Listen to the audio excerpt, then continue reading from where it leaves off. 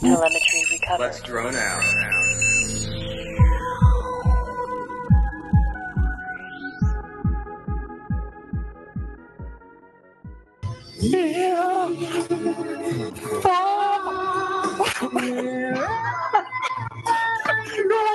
I love the guy's expression behind Jack. He's just like head in palm. Guys, right, have fun.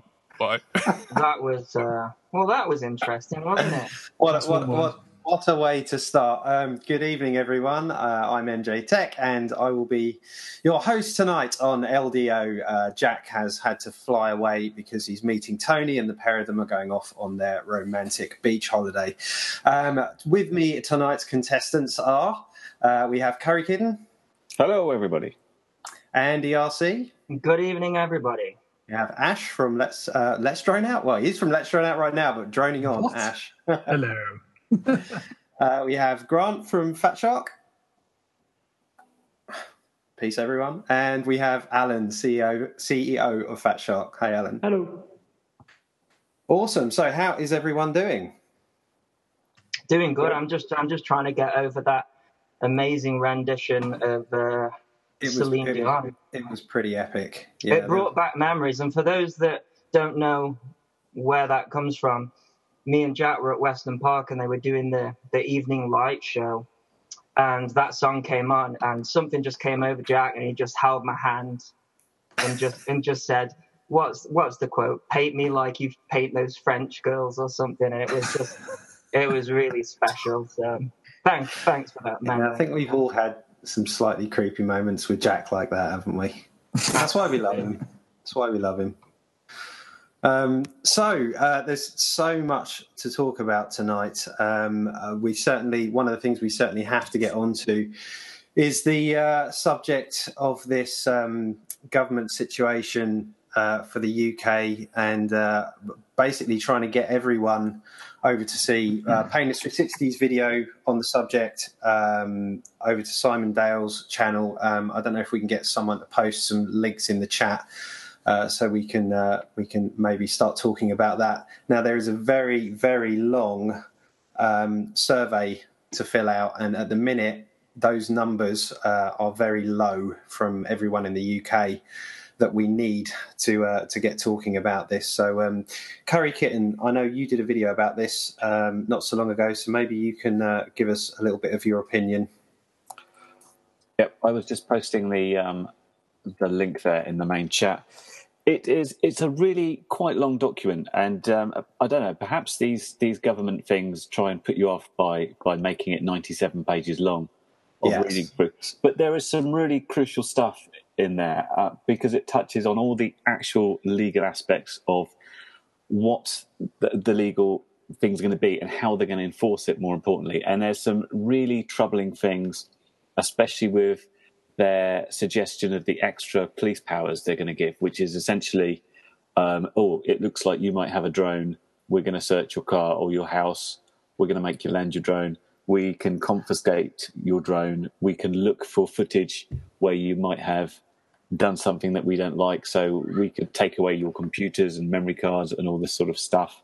Yeah, it sounded very, very violating a lot of what was being discussed in that survey. Yeah. I mean, that's the worst thing. There's a lot of sections on it, and it touches on about age limits for pilots, although it doesn't really have any suggestions. It just says, well, people can normally only fly a plane when they're this old, and yet we let modelers fly them at this old, which is like there's a slight disconnect there.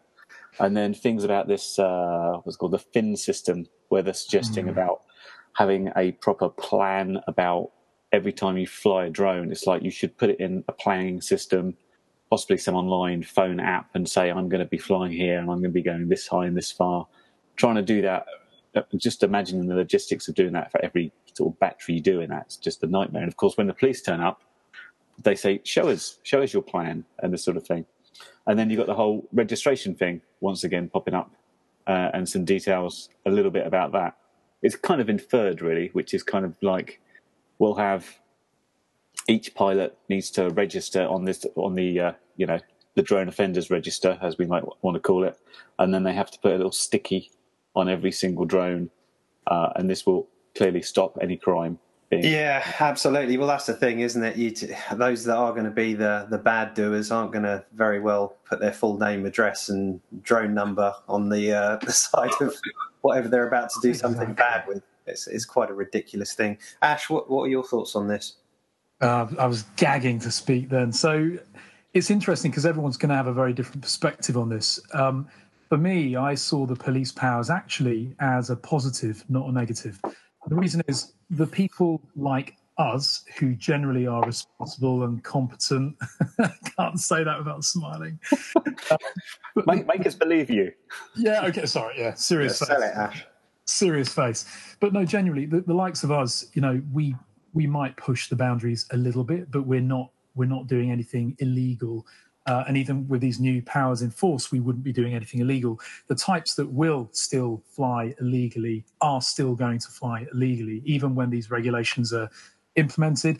A little bit like when they, some kiddie who's 14 steals a car and drives it, they take his license off him and ban him from driving for 10 years. Well, it's irrelevant. He's still going to drive. And you see the same repeat offenders. So I see the police powers, the way I interpreted them anyway, is that if somebody's committing a crime or suspected of committed a crime which involves a drone, i.e. ferrying drugs into a prison, or photographing somebody, invading someone's privacy, the police will have a right to stop and search them, demand that they land their drone, etc. And I think that's a positive because it's not going to happen to us. And if it does, then they're abusing their powers and you escalate that. But the reality is that the police are not out to get all of us. They're out to stop crime. So this gives them powers that right now they don't have. I think the other problem here is all the main problem, certainly for us lot, is that the hobbyists in this feel targeted for the actions of the kind of everyday consumers who are going out and buying the toy grade stuff and maybe doing stupid stuff with it. And I don't know if there isn't really some responsibility that lays with the vendors, the Maplins of this world, and although they've gone obviously, and the companies responsibly selling to people that are obviously have the potential to be irresponsible and are certainly misinformed. I mean, from our group, the people that we're talking about as us as a hobbyist group, I mean, even if you're talking about a plug and fly, I mean, if you're building something, you have to know how these things work. You have to know the intricacies of them because that's how you get this thing into the air. And even the RTF stuff, there's still quite a learning curve for someone who's just getting into it. And with that comes a lot of benefits and a lot of knowledge, and you can't help but get involved in all of that. But I feel like the problem is this is kind of, it's putting us all in that group, and it feels like the BMFA have also kind of shut the door on us a bit here as well. So we're in this middle ground where we're kind of being targeted for the actions of either side.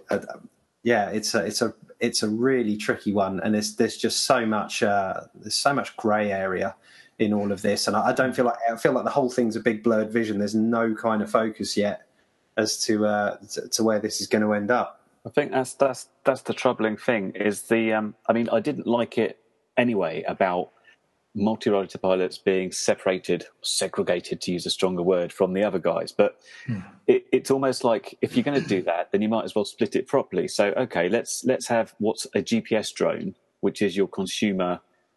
Let's face it, it's the DJI bunch of stuff, and the other stuff without a GPS on it, without an auto type pilot on it, is a completely different thing. It really splits the consumer market to the hobbyist market, which are very different terms of flying.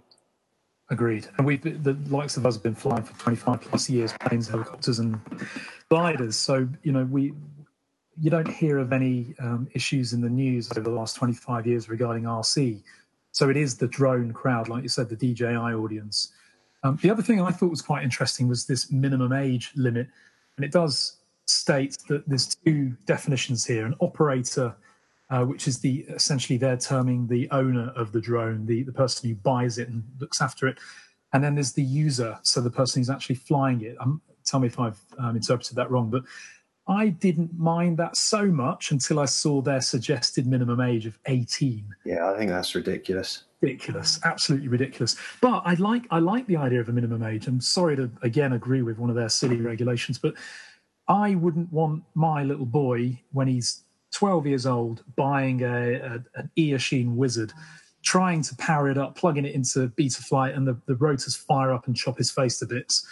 I want some sort of supervision to make sure that a kid can't just go out and naively buy something that's going to potentially injure them. Yeah, I sort of agree with that in part. That the other thing, though, that for me that immediately struck a thought with me was remember, for instance, like Luke Bannister, who then went off to Dubai and won the first big drone multi-rotor Grand Prix out there. You know, what was he, 15 when he won that?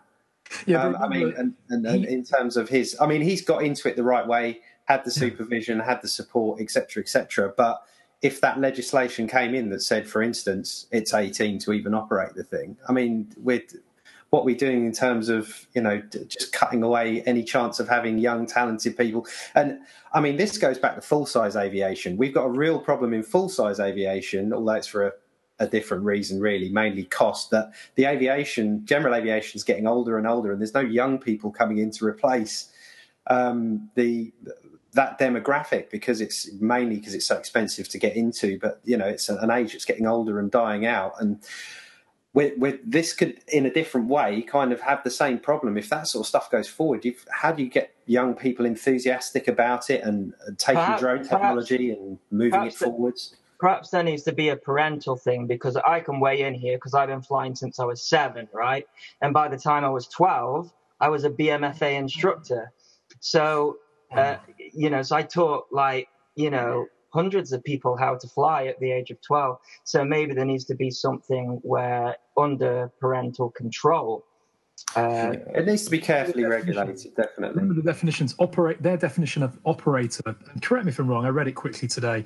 Operator is the owner of the drone. They're not saying that someone can't fly when they're 7, but what they are saying is someone can't own the drone and be responsible for the drone when they're under 12. Under 18 at the moment in the current proposal. My interpretation of it, Ash, is they're trying to do a legal thing here, because it's more difficult to bring prosecutions against minors. So they could basically say, well, you were responsible for it, therefore it was all your fault. But I mean, going back to Luke, I first met Luke when he was 13, and I know he built his first quadcopter at school using like a carbon cutter. He goes to quite a posh school, and he cut out a carbon himself and started flying it. And it would be a real shame if school turned around and said, "Oh no, you can't build that here," because someone has to take responsibility for it. So it's a very grey area, but it seems to. I mean, I don't mind it from the sort of legal sort of perspective. I mean, when you're sending a child out with something, then you hopefully expect there's going to be some sort of either parental or older person taking some sort of responsibility for them anyway. But then why should that be any different than how it's been for decades with planes and helicopters? Helicopters being far more dangerous. It's again, it goes back to that thing of us, this kind of new apartheid that seems to be wall building between us and the BMFA. Business as usual, shouldn't it? Because there's not that many 7-year-olds about like, oh, I've got 500 quid burning a hole in my pocket. I must go out and buy a DJI or something or other so I can, drop drugs into prisons or stuff. It's the wrong kind of circumstances are all pushing together. I think you're right, Wayne. I think you're right about the responsibility element, because the kid hasn't got 500 quid, but their daddy has, or their mummy. So it is a way, I think you're right, it's a way of saying that 7-year-old just flew their drone over an airfield. Dad, you're responsible. You're the one going to court about it. I think you're right. Yeah. Mm-hmm. Can I ask Alan? Sorry to just pull you into such a heavy topic to start. No worries. Podcast. No worries at all. But so, whereabouts are you in the world for the benefit of our listeners? So, our headquarters are in the Cayman Islands, so I'm there, and I obviously North America is going through very similar sort of considerations right now. So this is really interesting, because what you're seeing in the UK is a lot of the same discussion happening in the US. There's some interesting dynamics that are happening over here that maybe match what you're seeing. I don't know. I'd be curious. hobbyist is split into a few different segments here. You have AMA, which is a wonderful organization, but they really are putting their weight in helping form legislation behind like fixed wing and traditional line of sight aircraft, which people have been building forever, and you sit there and you fly and it's a lot of fun.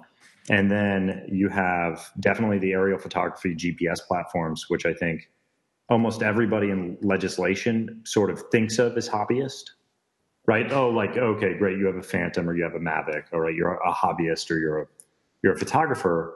And then in the US, FPV in particular is considered an advanced capability aircraft because you can fly it sort of behind the building or you can navigate it really effectively. And so it's actually getting grouped in with the aerial photography drones in terms of the legislative oversight. But a lot of the consideration there, they're talking about, it needs to transmit its location. It's like, this thing doesn't have a GPS. But from the perspective of the government agencies, it has the same capabilities as something with a GPS, right? You can fly it out of line of sight. You can put a crossfire on something and fly it a real long way, or you can put in significant video signals and get a lot of the same performance that you might get out of a Phantom. You can build it so it carries a payload. And what we find really interesting, or what I find really interesting in North America, is the reason why they're looking at some of this legislation and what their interests are from the government side is they're really interested in starting to look at advanced sort of commercial drone applications, things like drone delivery with Amazon here. We've got that being tested here too. Right. And so what happens is 20 years ago when people were flying, there was just not a lot in the sky. But now there's millions of drones literally going up all the time, and they're like, all right, how do we allow for these autonomous services? How do we allow for these enterprises to build and still really create a great chunk of room for all of the hobbyists and all of the education programs and everything else?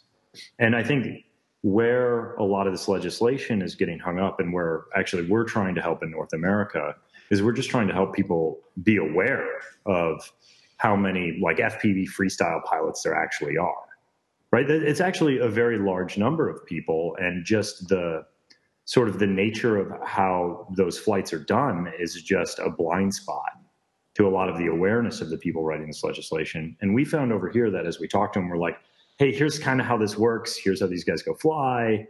They're like, oh, yeah, we didn't know that segment existed.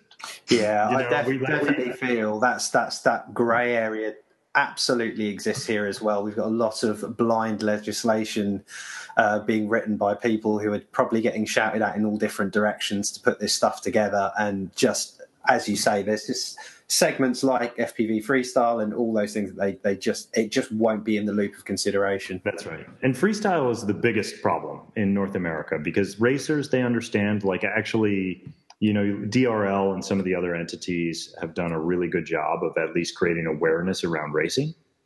And so a lot of people can be like, oh yeah, look, of course you can go get your location certified for flight. Great. That can solve a lot of the racing challenges. So the real big gray area in North America, and I think the place where there are thoughtful solutions that make sense is in FPV freestyle. Like for us, that's kind of if that gets solved, everything else sort of falls out of it, because that's sort of the hardest edge case for us. But very similar, it sounds like very similar challenges. They're really interesting. I run a Mavic group, a specialist DJI Mavic group. It's got 43,000 members in there right now, and it's quite a chore moderating that group. I noticed the Canadian members are very, very quick to tell anybody off that's flying contrary to the rules, because Canada's now really clamped down on drone regulation, whereas the Americas have not. Your regulations are very loose compared to the regulations that we have in England at the moment. I don't believe you have any sort of congested. In England, we're not allowed to fly within 150 meters of a congested area. In other words, anywhere that's residential, houses, people, etc. We're not allowed to fly within 50 meters of any building, structure, person, vehicle. I don't believe that exists in America. And on a daily basis, I see guys flying their drones in central New York, probably inspired by the likes of Casey Neistat. And when you say to them, guys, you shouldn't be doing this, they're immediately guns out, come and challenge me with my drone and I'll shoot you. They don't understand. I think when America starts to enforce regulations as we're seeing in England now, they're going to get a real shock, because right now they think that they run the place and they'll fly where they want, when they want. That seems to be the attitude I pick up from the American members. Yeah, so in the U.S., it's been some regulations: can't fly over people, can't fly within 5 miles of an airport, are two very well-known ones. But in the U.S. in particular, the reason why they're interested in this is because they believe that some of the hobbyist exemptions, which a lot of people will claim, right or wrong, and most pilots are still very, very good pilots and well-behaved, right? It's always the exceptions that create these sensational events, rather than sort of, I'd say, 98% or 99% of everybody. But yeah, so to do, Alan, with the way that a lot of this legislation came into play, right? So you've got the FAA, you've got a lot of lobbying groups that are kind of pushing back and forth against each other here in the U.S. And we had legislation come in 2012 that regulated a lot of this stuff. And, we're looking at redoing it right now. I mean, as you said, later this year, it's going to tighten up a lot. But I think because of the fact that we had recent legislation, we just haven't had a good hard look at drones in the last 2 or 3 years, but it'll tighten up. Yeah, and I think it will be interesting. But I think I agree, actually, that I think a lot of this legislation is a good thing, right? I think being able to empower law enforcement to get a hold of a pilot and say, hey, you probably aren't even aware of this, but you're creating a public safety danger. Like, do you mind landing, or do you mind flying somewhere else, please? You're in a flight path, you're in one of these situations. To me, that represents a piece where if all the pilots comply in some way, shape, or form, it's going to open up more airspace for people to fly, because, maybe you're allowed to fly around buildings now. I think regulated. I think there are positives that are going to come with authorities feeling like they have more control over the negative situations. Yeah, I do agree. There does seem to be. I mean, YouTube is rife for things like this, as is the media, obviously. But I have seen a fair few of these videos, which seems to be, where you get pilots going up and flying, and then the police turn up, and more often than not, the drone pilot is far more in the knowledge about what he can and can't do, and fully aware that the police, and I've seen that, a lot of this in videos in America, actually, where they know what's going on and they know what they can and can't do, and they're there quite happy to quote the rules that are out there, knowing about the grey areas. And in some cases, I kind of feel a bit sorry for the police, because there might be instances where something does need to be done, but they haven't got the information. They clearly don't know anything about the subject and how to really deal with it. And it creates these huge, viral videos. And people love a car crash, don't they? They love seeing the police in a situation where they don't know what to say and they don't know how to handle the situation. And I guess from that point of view, it's important that they're brought into the know as much for them as it is for us, especially as hobbyists, from taking care of the people who are doing the bad things. And that was another interesting. Sorry, Andy. I know this is completely off subject, guys, but I noticed that Casey Neistat had a video up where he took a little micro drone and flew it all around New York, and they were using Fat Sharks. Did you guys see that? Yeah, I mean, sorry to interrupt. What DroneWorks, a company called DroneWorks in America. Yeah. I was like, that's Fat Shark. They're on Casey Neistat. I talk to him pretty regularly, actually. He actually is very responsive to his email. So anybody could email him, just like, hey, Casey, let me send you a case of 7-Up or something. Are you serious? You talked to Casey? Casey, I want a job. Yeah, right. And we talked a little bit about FPV. I mean, he's super interested in drones. Wait. You talked to Casey Neistat about FPV. Can you get him on this show? I'm sending him an email. We're all of a sudden about to get 1 million viewers. Casey at CaseyNeistat.com, in case you're interested. But, oh my God, man. He, he's really interested in drones. He's a really good supporter of it, but he's also 15% liability too, right? Because he crashes them all the time. Right. And I've had long discussions with the guys at DJI about this. Like, you guys must give him drones, right? You give him drones like every week. You just send, containers full of drones there. Well, if they give me drones, they definitely give them to Casey Neistat. I'll tell you that much. But apparently they don't, I guess, because I think that, and take this for whatever it's worth, because, maybe they're lying to me, but because of the fact that he does fly over people and that he does break the rules sometimes, it is seen to DJI as also a liability. And they don't want to be seen as fueling something like that. Of course. I've actually talked to Casey a few times about interesting ways to work together, but I'm a little bit sensitive too. I don't want you to crash an FPV drone into a crowd or something. So I'm a little bit careful about it, but the micros are a little bit easier. So maybe we'll do something together at some point. Yeah, man. That would be amazing. That would be the biggest marketing thing for you guys.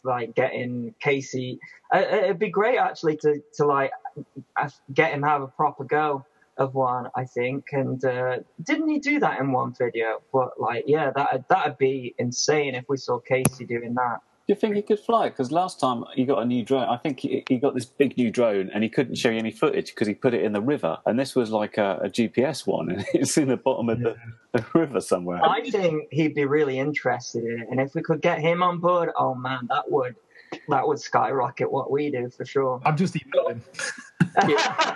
Yeah. I'm still joining us now. We're live. Is it good or bad if he gets 2 million people to look at FPV footage? Is that going to be too much attention too fast, or do you think it's only going to be good? I think it's a good thing, because from what I see, we're in a sort of I don't know about you guys, but we seem to be in a downward trajectory at the moment when it comes to this, and I think I've been talking to a lot of local lads, and the amount of people that we've seen give up on this hobby because it's too complicated. It's heartbreaking, actually. And what we have at the moment is people that have come through the other side. They've got the simulator. They've got all of the knowledge, and so it's making what we do really niche, I think. And in order for it to become popular, I think it needs to get a lot easier, a lot more. I was talking to NJ about this. We've got these long-range systems now, such as Crossfire, and how cool would it to be if you've got the full sort of range of flying acro, but then if it all goes wrong, you flick a switch and it just returns home like a DJI model. I think maybe that's what we're missing, and if it had that, it would retain a lot of these people that get frustrated with it, and so I think that's the problem we've got at the moment. Betaflight's just added in the Acro Trainer as well. I haven't actually read up on that yet, but there's a new... Yeah, didn't Josh do a video on it where don't use Horizon, use this instead, or something like that? So what you're talking about, I feel is lowering the barrier to entry into drone flying, right? Making it easier for new people to get into it. And I guess the question I have for you is, how many Fat Shark 101 kits did you buy? Exactly. I was going to ask you about that, actually. How many got sold, I suppose? Well, yeah, that's the question, because we already fly. So how many? Yeah, was it a successful product? It kind of reminds me of the old Hudson range, because that's probably how everyone got into this hobby. The X4. Oh yeah. Yeah. So really interesting feedback on that. Okay. We expected with DRL and DR1 and everything that people were not getting into acro and drone racing because of super expensive, hard to put everything together. So Fat Shark 101 is like a $199. Headset, radio, simulator integration, instruction videos, micro quad that you can fly inside, outside. You literally, the only thing you need to open up to learn to fly acro. We were really surprised at how low the sales numbers were. And when we started to look into it, we realized that it's not these awareness issues. It's not people hearing about drone racing. A ton of people have heard about drone racing. They thought it's interesting. We had different segments of feedback that were really interesting. for the people that wanted to get into drone racing and learn to fly acro, they really liked it. It had the right stick feel. You could learn to fly acro with it really effectively. For people who were picking it up as like a first drone, they hated it because flying, obviously, a drone with the level of control that you get is also really hard. Kind of the joke I tell people when they're like, oh, maybe I should get one of those. It's the difference between playing Rock Band and learning to play the guitar. Yeah. There's maybe a little more satisfaction from learning to play the guitar, but you can hit your favorite licks on Rock Band opening the box. I don't know, man. I see some of those guys on Rock Band. I'm like, wow, they're better on Rock Band than I am at the guitar. Yeah. So, but I mean, sort of the difference is really there. And it's pretty interesting. And then what we've actually found is that it's the communities that cause new people to come in.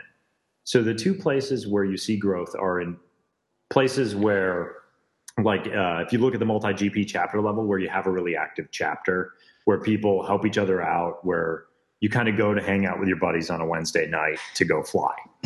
So the growth really comes almost from these friend groups. And so, bringing other people in and having these great community moments, almost like a golf league or a bowling league, is where the people find the satisfaction and really stay involved.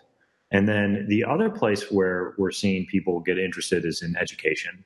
So where school groups do it. But again, that's still the same group. There's 8 or 10 people. They're excited. They're building. They'll help each other solder. They'll try out rates. They'll do stuff with each other. And we were really surprised at how basically little impact large scale awareness has on the number of people that are racing or flying freestyle versus how much impact on terms of satisfaction the local community group that somebody is involved with causes people to come and join the community group or not.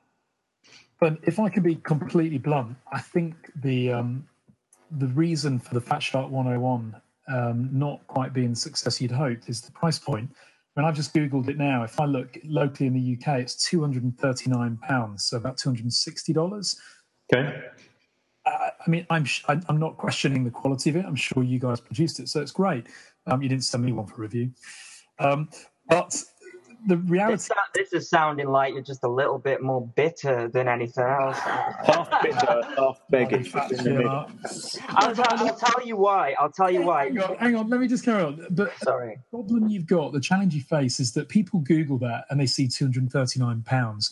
They go onto Banggood and they see a 50 quid FPV starter bundle with a goggle set, a quad, a transmitter, and everything they need to actually start flying immediately. And that's the challenge you face sadly in the hobby today, that people, 240 quid's a lot of money for some. I also think the market's completely flooded as well, by the way. I don't think it's so much, even not the price. I think at the moment, because like I look at trends and things like that, and where everyone will agree that doing like FPV race drone, the trend's just going slightly down like that. And I think we're in a position now where there's more products than actual people buying.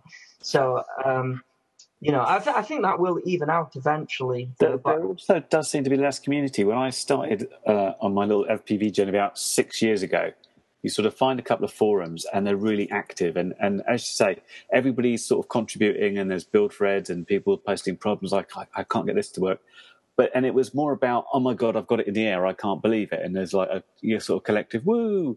And these forums all seems to be dying down, dying off.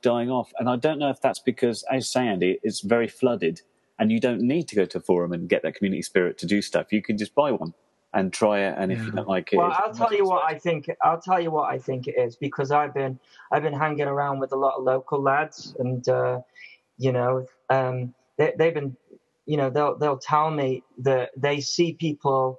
You get a lot of people that will see the Mr. Steele videos, they'll see the Schizo videos, and they think, oh man, they make that look so easy. I'm going to pile all of my money into that, and they spend like 600-700 quid on like a top end thing. They arm it and they just watch it fly away, and then they give up. So I think in about 2016-17 we saw this huge, what people call hype, of people piling money into this hobby, but then having a bad experience and going, well, I'm not doing that again. And I think that's where this culture of like going really cheap comes from, like clones and copies. Like people don't even care that it's a copy because it's really cheap, and it's we're in a difficult spot with the hobby at the moment, I think, and maybe I think we need, just like the Fat Shark 101 is doing. Perhaps it just came out at the wrong time. Maybe that needed to be there at the start. But I'm all about promoting a good first experience now. That is my thing, because that's all it takes is one bad experience. Like if you look at people buying from these cheap shops like Banggood and GearBest, they'll buy a component and it just fries, and they're like, that's it, forget it, and they move on. And actually, what's interesting is the DJI market is going up, and Ash will tell you this. The DJI market is increasing, and the race drone is going down. And I think it's because DJI, you don't have to have any skill. You don't have to have any knowledge. You can walk into a shop, buy it, and just fly it and get a good experience. And I think perhaps when it comes to the race drone world, we need a bit more of that. We need maybe a GPS safety switch. Do you know what? I think generally speaking, these group of people are having their bad experience and disappearing. Now, I started flying RC when I was about 8 years old, and I quickly got into helicopters because I'm stupid. And I am you will not find anyone more thicker skinned than a RC helicopter pilot, because when you crash, you are crashing at least £200 worth, maybe more. All it takes is a bad landing, isn't it? And God! One linkage to go, and that's like 300 quid. Single points of failure on a helicopter, there are many. And at that point, you've got to put your tail between your legs, make that walk of shame in front of everyone, pick up your pile of carbon, go home, spend the money, build it again. I did that for 10 years plus, So when it comes to building the bloody thing, there's nothing a drone can do that can upset me on that front. I think that's it. It's the instant gratification. So back 5-6 years ago, all the hobbyists, and we were used to things crashing and rebuilding and doing stuff. Then, as Andy and others said, the hype train caught up, and everybody was like, "Oh, look at these race drones! They're amazing. Let's get them." Oh, it crashed. That's really disappointing. And then there's the move to the Phantom types, and they go up. Race drones go down. I don't know where the equilibrium is, though. I don't know. I think, and me and NJ were talking about this the other day, if we can get tiny GPS units on these copters, we've got Crossfire. Crossfire is kind of funny because it works amazing, but then when it dies out, when you're like a mile away or whatever, you've got no return to home. And perhaps we need things like that to get small. I think if that comes in, we will get more people's interest, because it's, for example, like Wayne, these little tiny buzzers that are out at the moment. I cannot believe how popular the videos are about these little tiny buzzers that cost like $10 to $25. They're getting thousands of views because it's like people are don't want their protecting investment, basically, isn't it? Yeah. So we're talking specifically about the Flyfly, that's it. And there's the Hellgate, and there's and they're all basically a buzzer with a LiPo. Ground disconnects when the battery flies out. That's what it is. Why haven't I got one of those? Actually, do you know what? They offered to send me one, and I said I got the full speed one, and the full speed one doesn't work right. Oh no! Oh, that's not so bad, because I thought Andy's stolen my thing. He's taken my papers. No, man, I could not take that away from you, Wayne. But I've got the unknown one. This is the Russian T-Beacon. I bet. I saw your post on that. Yeah. Wonderful. I must while we have the chance, obviously we've got two very special guests here. So Grant and Alan, please tell us some. Have we got any Fat Shark news? Have you got anything to whet our appetites? Is there anything that otherwise we would have to sign an NDA to? No one watches this. So if you can tell us whether we've got some new OLED, 75-degree field of view, 1080p DVR coming out, then Yeah, it's $20 too, retail. $20. Yeah, no, that's you nailed it. It was going to be a surprise, but I have there's something small that I can share actually from the stateside here for anybody who's in the United States. And as you guys know, we're in a bit of a trade war with everybody right now. And turns out, I'm so sorry, by the way. It turns out all these sites that get FPV ready-made, everybody's putting like taxes on everything that they sell now. So like prices are going up 2.9%, et cetera, like some of these favorite sites. And I'm happy to report that none of the Fat Shark goggles have tariffs on them. So you will not have to pay an extra 25% on goggles from now on. Good. That is good. Yeah, I mean, for me, like ordering anything abroad, whether it's China or America, I get like taxed every single time. Sometimes, $30 worth of tax it's getting. Yeah, it's making it difficult. Where do you guys order most of your stuff from? Like, if you guys had to go to like your top two sites, would it be Banggood and somewhere else? For me, it'd be Banggood, Hobby King, Get FPV, Pyro Drone. For me, what about everyone else?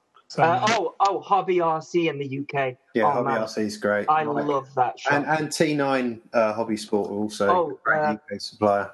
Quadcopters UK. Yeah, as well, for me. And sometimes Fast Lad. Yeah, that's where Tom Smith works. For anyone that wasn't in the know, Tom Smith's at Tom, we want you on the podcast. We do. Here. Apparently he's quite shy, which I don't believe. Yeah. Sorry, Grant, what were you saying? You guys don't mind getting shipping from the United States, from like Florida or anything? I don't order from the US personally. I think the US has the worst taxes when it comes to import. Yeah, sometimes. I actually ordered my Fat Shark SEs from Hobby King, and I got charged, I think it was about £80 tax when it arrived. That's crazy. Never ordering from them. And this was before their EU warehouse, but I'd never order from them again.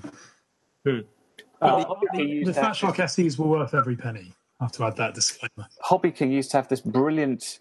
I don't know how they ever got away with it, because they literally say, okay, you've gone to packaging... What do you want us to write for your customs detail? What would you like to write? And you could tick a box, say, yeah. So you get this huge plane like this big, and it just says $5 toy parts on it. It's like the customs got a little bit suspicious about that. It's like, well, this looks like a bit more expensive, all this stuff in it. So, do you think that's political, like Brexit and everything, or do you think it's just them cottoning on to what's happening? Because I've received like huge packages, and then just the declaration is like, toy parts or something like that. Gift is the best one. $3 toy parts. Andy, I think your face is probably up on the wall in the post office customs building. It definitely is. It definitely is. Just a quick tip regarding that. If you ever receive anything and you've got to pay a customs fee, if you see on the invoice it says admin charge or clearance fee, there's a template. You can just Google it, email them this template, and they remove that clearance or admin fee immediately. They're not legally allowed to do it. And is that right? Is that the same as the handling fee? Exactly. It's normally £12, £15. I've seen it before. I've seen it before where I've had stuff and the actual customs has been like £2 or something, and then it said £8 or even £11 handling fee. I think it was UPS that did it, and I thought that is super cheeky. I mean, this is definitely a scam if ever I've seen one. But there's carriers that will not even deliver it until you've paid it, and that you can't even get into a discussion about it. Because I've seen the same legal arguments about, you've been contracted to deliver it. It's up to me if I'm going to pay HMRC or not. But if you can't get your package in the first place, then you can't do anything about it. Just while we're here, can I show you? This is the last thing I ordered. I think this was the last thing I got from the States, actually, and this was from Get FPV. These are my V1 Fat Shark Attitudes, and these I had to, when this finally came out, the faceplate, I just basically stickied it on because the fogging was driving me mad. But look how tired and old these are, and these still work. I've had these apart so many times, but these are the V1 Attitudes. These are private place. I will never sell these. My first ever goggles. That's right. Alan, do you have anything else to add in terms of things coming up from Fat Shark? Well, some small things. Obviously, for everybody who's into the HD2s, the T2 campaign, the Terminator 2 campaign was funded. So those are in the process of production, and we'll get them out to everybody who backed them. So that's that's pretty exciting. We had a lot of feedback on people wanting HD2s because when you say, sorry to interrupt, when you say backed, this was a crowdfunding thing, was it? What was the story behind that? I know when the HDOs came out, there was a flooding, which I didn't agree with, of the field of view isn't too. So is this a response to those things? Crowdfunding. Yeah. So we take all that feedback. We pay attention to it. Obviously, we try to listen to everybody, even though we're a small company, and evolve our products to match what people want and want to fly. And a lot of people had mentioned, hey, let's go get us the headset from before. We can't get it. And obviously, for us to do a production run and not just bleed money, we have to do a minimum order of 500 units. That's for the panels, I take it. You have to have a minimum order of the panels, right? Well, and we got to shoot the plastics and all sorts of stuff. And we don't make money at 500 of anything. But if you're less than 500, you lose a ton of money. Right. So we really thought, okay, we can do something cool here. We can put it out there and see if there's interest. And if there's enough interest so that we don't lose hundreds of thousands of dollars making these, then we're happy to do a production run of them. And so just in response to the community, we got that feedback. We're obviously doing a one-time run, but it was exciting that sort of we all decided to put in the extra work and say, all right, if this exists, great. Now, we did that via crowdfunding, which is super unusual for us, and we're not trying to do a direct model or anything, but we just didn't want anybody left holding 300 or 400 pieces of, T2 stock and just have them sit in a warehouse and not get used. So that was why we chose to do something a little different there. But it's exciting for everybody who backed that or who was interested in that product. Those are moving along pretty well right now in terms of production. We're excited to be able to get them to customers who wanted them. Yeah, I think that's a real shame. I knew nothing about that. First time I've seen. Well, I blame Grant for that. You got to yell at him. He was in charge of. I tell you what, Ash, it's all over Facebook. So really, perhaps you're a bit under a rock a bit there, but I knew about it. It's the first time I've seen that. Indiegogo, yeah, that's the first time I've seen that crowdfunding project on there. So there are a few extra, I think a couple of random retailers purchased some. So if anybody wants to buy some on the back end, I think in the UK, hobbyrc.co.uk has 20 of them. So I don't know if they posted a pre-order page or not, but if anybody wants to grab those in the UK, they should be there probably 5-6 weeks from now. And then Get FPV has some and Ready Made RC have some.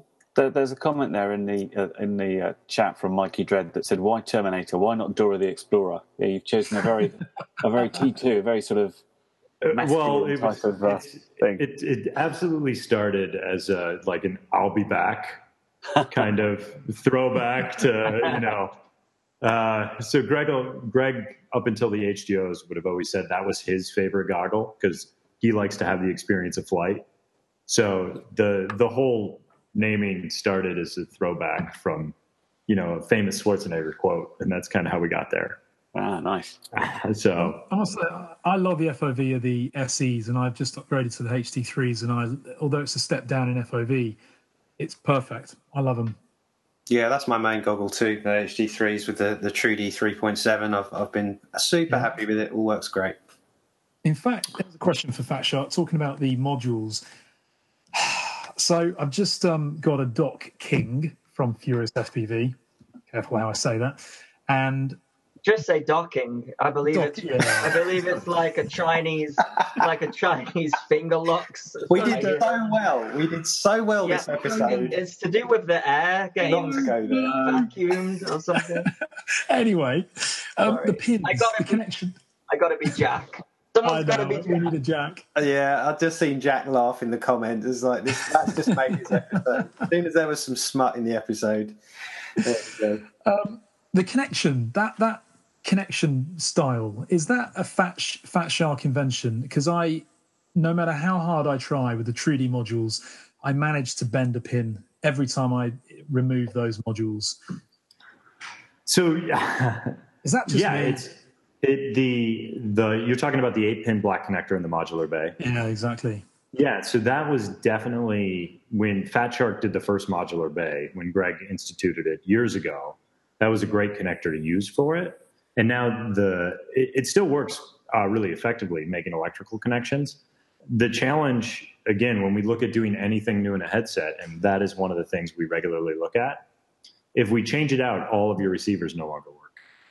Yeah. Right? So imagine we released an HDO2 with like a new USB connector, and I'm making stuff up.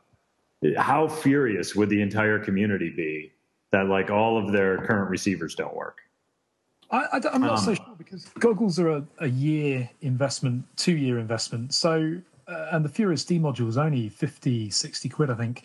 I wouldn't be overly put out if I had to buy a new module when I was investing £400 on a new set of goggles, to be honest. But we will definitely take that into consideration then. That's just because one of our big debates is always, well, what do we do here? Just again, it was a great standard, and then everybody develops and buys all these components that work for it. And so in some ways we're held to some of the legacy decisions that were made for a lot longer than maybe you would be if you were a brand new company. So this is turning into an Apple kind of discussion here, and about them losing headphone jacks and moving to lightning connectors. And yeah, right. And how angry was everybody about no headphone jack, right? Yeah. So we're like, you still bought it still. It's like the latest, we've upgraded the laptop, and now all your legacy USB devices won't work unless you buy this extra adapter.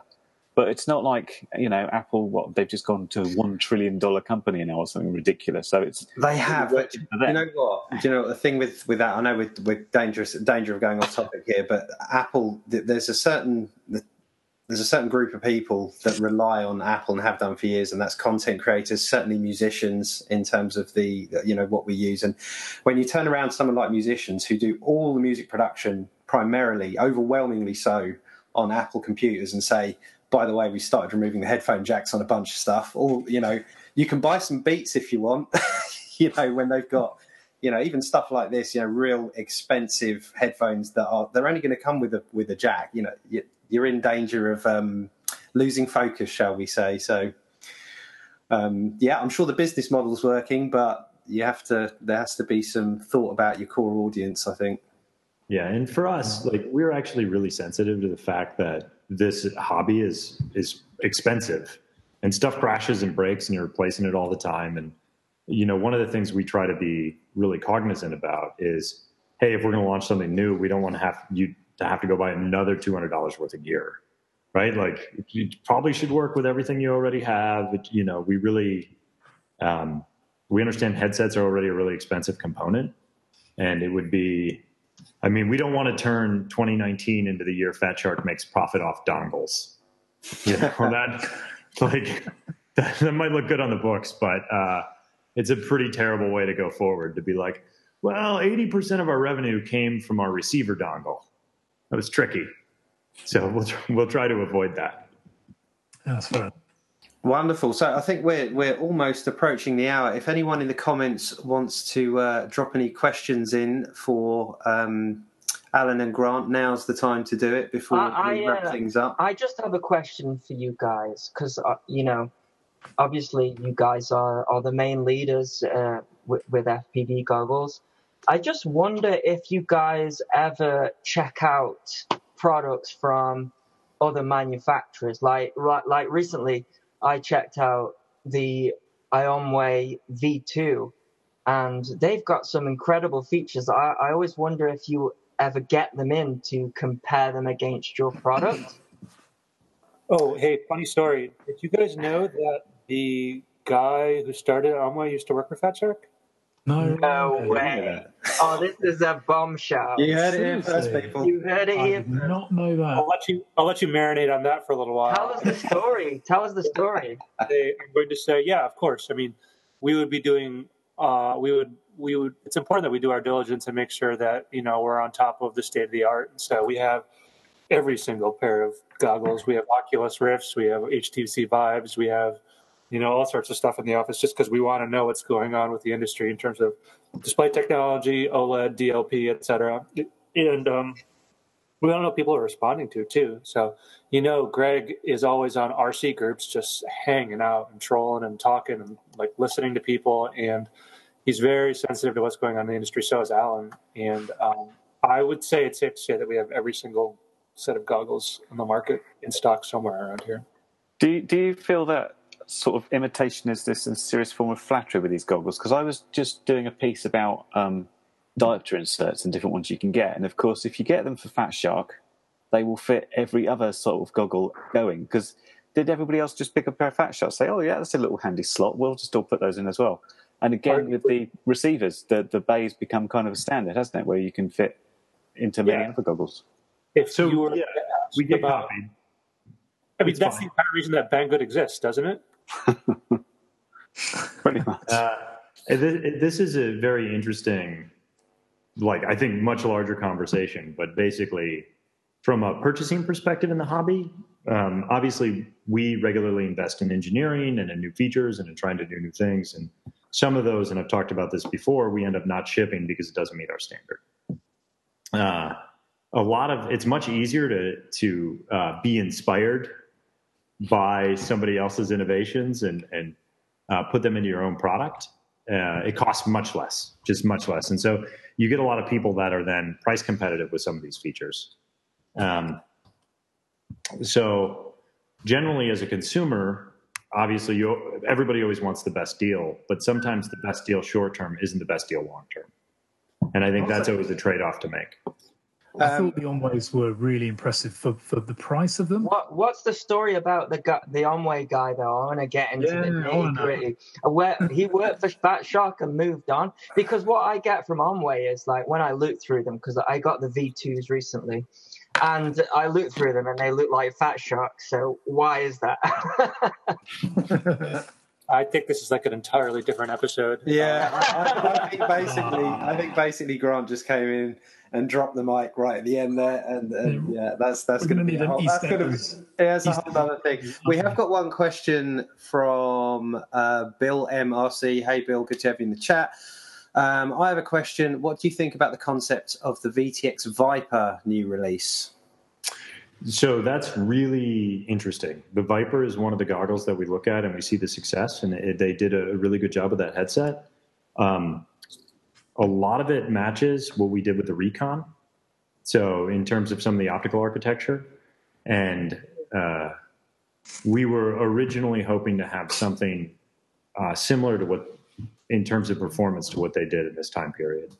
So that is, I think the Viper did a good job. I think there are elements there that obviously could continue to use work, but from our perspective, we don't call them box goggles. They're panel goggles. Whenever you do some more interesting optics, but with a single panel. And we personally believe, and you can see this in the Recon, that for entry-level FPV pilots, that panel goggles are really starting to create an interesting opportunity to have a lower cost first experience. Yeah. And so, I think they executed on a panel goggle pretty well. It is a place that we're continuing to put a lot of resources. And, you saw the Transformer from us first, then you saw the Recon. And so obviously we're continuing to look at and try to improve those offerings. Yeah. Again, from our side, for more of an entry-level headset that people can really get behind. Yeah, there's definitely a market for that. And I still know a lot of pilots that just prefer the panel setup. And I do feel that's something that perhaps a lot of other companies are still sort of ignoring, or they're not seeing just how big that market is. Yeah, I still see plenty of people with that type of headset for sure. They're so cheap as well. Yeah, absolutely. I see a lot of people on the old EV800Ds. Those obviously an old eSheen, but there's still people that have moved away from them, and there's not loads and loads of alternatives like they are in the main Fat Shark goggles that many of us fly. I don't know if this is an exclusive, but you're talking about the Vipers, right? Yeah. There's a V2 coming out next week. I don't know if I should say that, but whatever. Don't worry, we'll buy them. I mean, we obviously buy all those and do it, but what's great about the Vipers is for glasses wearers, because obviously me, Specky, so that's why I like them. So we are also very actively looking at that. Before I had laser eye surgery, I was -8 diopters with a diopter of astigmatism in both eyes. Oh, wow. So even Fat Sharks couldn't work for you. No, exactly. So if you look, I was the founder of Avegant, and that's a big part of why we cared so much about putting diopter adjustment in there. So, I really think panel goggles, and the Viper does a good job of this. And again, obviously, it's a segment we're working in, so it's not like suddenly we're surprised by it or anything. Do you see Fat Sharks? Because I've right down here now. Actually, I can pick them up. I got the Oculus Rift here. Do you see FPV goggles in order for them to progress? I'd be fine wearing this as an FPV goggle. Do you see that being the direction that it could go, like to get? I see entry level, absolutely. So if you look, like the Recon goggle, which we launched last November, is on like $99 retail, has a very similar form factor. It's not a full box goggle. Instead, it has advanced optics as a panel goggle. Makes it pretty similar, pretty lightweight, pretty high performance, definitely lower cost. And the Vipers are very similar in terms of like general optical construction. Yeah. And I really think that category, that entire class of panel goggle, is really great for, I'd say, a lower cost architecture. I don't think it's going to replace the premium architecture, but I definitely think there's something really neat there. I know we've talked about this before, but really for the adjustment of the IPD, it's going to have to go to that size, I think, in order for people to get the more IPD and the more immersive thing. And I think it'd be great to have both. So you've got the thing that why I always use Fat Sharks is the size. It's always a compromise, but they're just so small on your face compared to something like a box goggle or even the this Oculus sort of thing. So so it'd be great to see something like that from Fat Shark. Hint, hint. please take a hint from the Onways on the SD card location. I love on the Onways I can get the SD card out without needing to use a screwdriver to catch the end of it. And I tell you what's great about the Onways for me. I mean, this is the thing about goggles is everyone has a different. Yeah, it's very subjective. We've talked about it before. There's a million people that want a power button. There's a million people that won't buy them if they've got a power button. For me, it's the aspect ratio switch. So between 4:3 and 16:9. So that's something that Onway. That's my favorite thing about the latest Onways, even though they're more expensive than Fat Sharks. And what I got, it's funny. I did a review on the Onway V2s, and I said, look, the reason why no one's going to buy these is because Fat Sharks are cheaper and Fat Shark offer the customer service. So I sort of took it out there and said, look, have you ever used Onway's customer service? And it was 50-50. Some people said they had a great experience with Onway. And then others said, I emailed them and 3 months later I've got nothing. Whereas with Fat Shark's customer service, everyone seems to be happy. And so I think, I think that's it. But for me, I think Onway have got it when it comes to the firmware, but Fat Shark have got it when it comes to the customer service. Perhaps you should maybe employ that guy back. I'm kidding. He's dead to them now. He's not coming back. He's on the list. I'm kidding, but I always.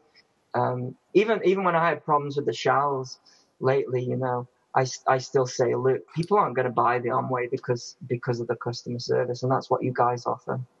Yeah, well, we think if anybody's going to spend as much money as they do for our products, that they deserve all the support for the lifetime of that product and how they're going to use it, and that's something we take really seriously because it matters, right? You don't want to be out there flying and have something go wrong and be like, how much did I spend on this? I hate these guys. We'd rather be like, yeah, we'll sort you out because, really anybody who's buying our products and flying, they're hobbyists, and that's how Greg started. And, again, we think the money you guys spend is precious, right? We all have to work for it, and this hobby's not cheap, and so we definitely want you to feel like it's a safe investment. And this stuff fails. I try and say this stuff fails. It's like, so that again, I think I've used the Fat Shark customer service 4 times, and each time they've just sorted me out. So no matter how frustrated I get, I will still go to Fat Shark because of that. Yeah, and over the next 4 times, you'll get sorted out, right? Exactly. There's no worries. Checks in the mail, Andy. Do not say that. Do not say that. I get enough grief saying that I work for you guys when I don't. Can I just say, well, Jack's not here? I'm Andy RC.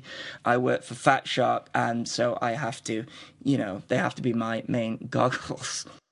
You've just fueled Jack and Tony to be talking about that for the next 6 months. Good work, right, I guess we had probably better wrap that up here because we've passed the hour. A big thank you to Alan and Grant from Fat Shark for joining us. I hope you'll come back again soon. Thanks for the time, guys. Thank you. And, of course, our usual culprits, Jack and... what was his name again? Oh, yeah, Tony. Yeah, Jack and Tony. Yeah. The service will resume. Yes, the B team. Right, yeah, the B team will resume from next week. Hang on. Are we the B team or are they the B team? They're the B team. We'll put that in the podcast. We're the junior squad. Yeah. Thanks very much to Ash from joining on. Cheers, guys. Andy RC. Thanks, everybody. Good evening. Harry Kitten. Cheers, guys. And I'm NJ Tech. We'll see you guys again soon. Thanks for watching. Telemetry lost.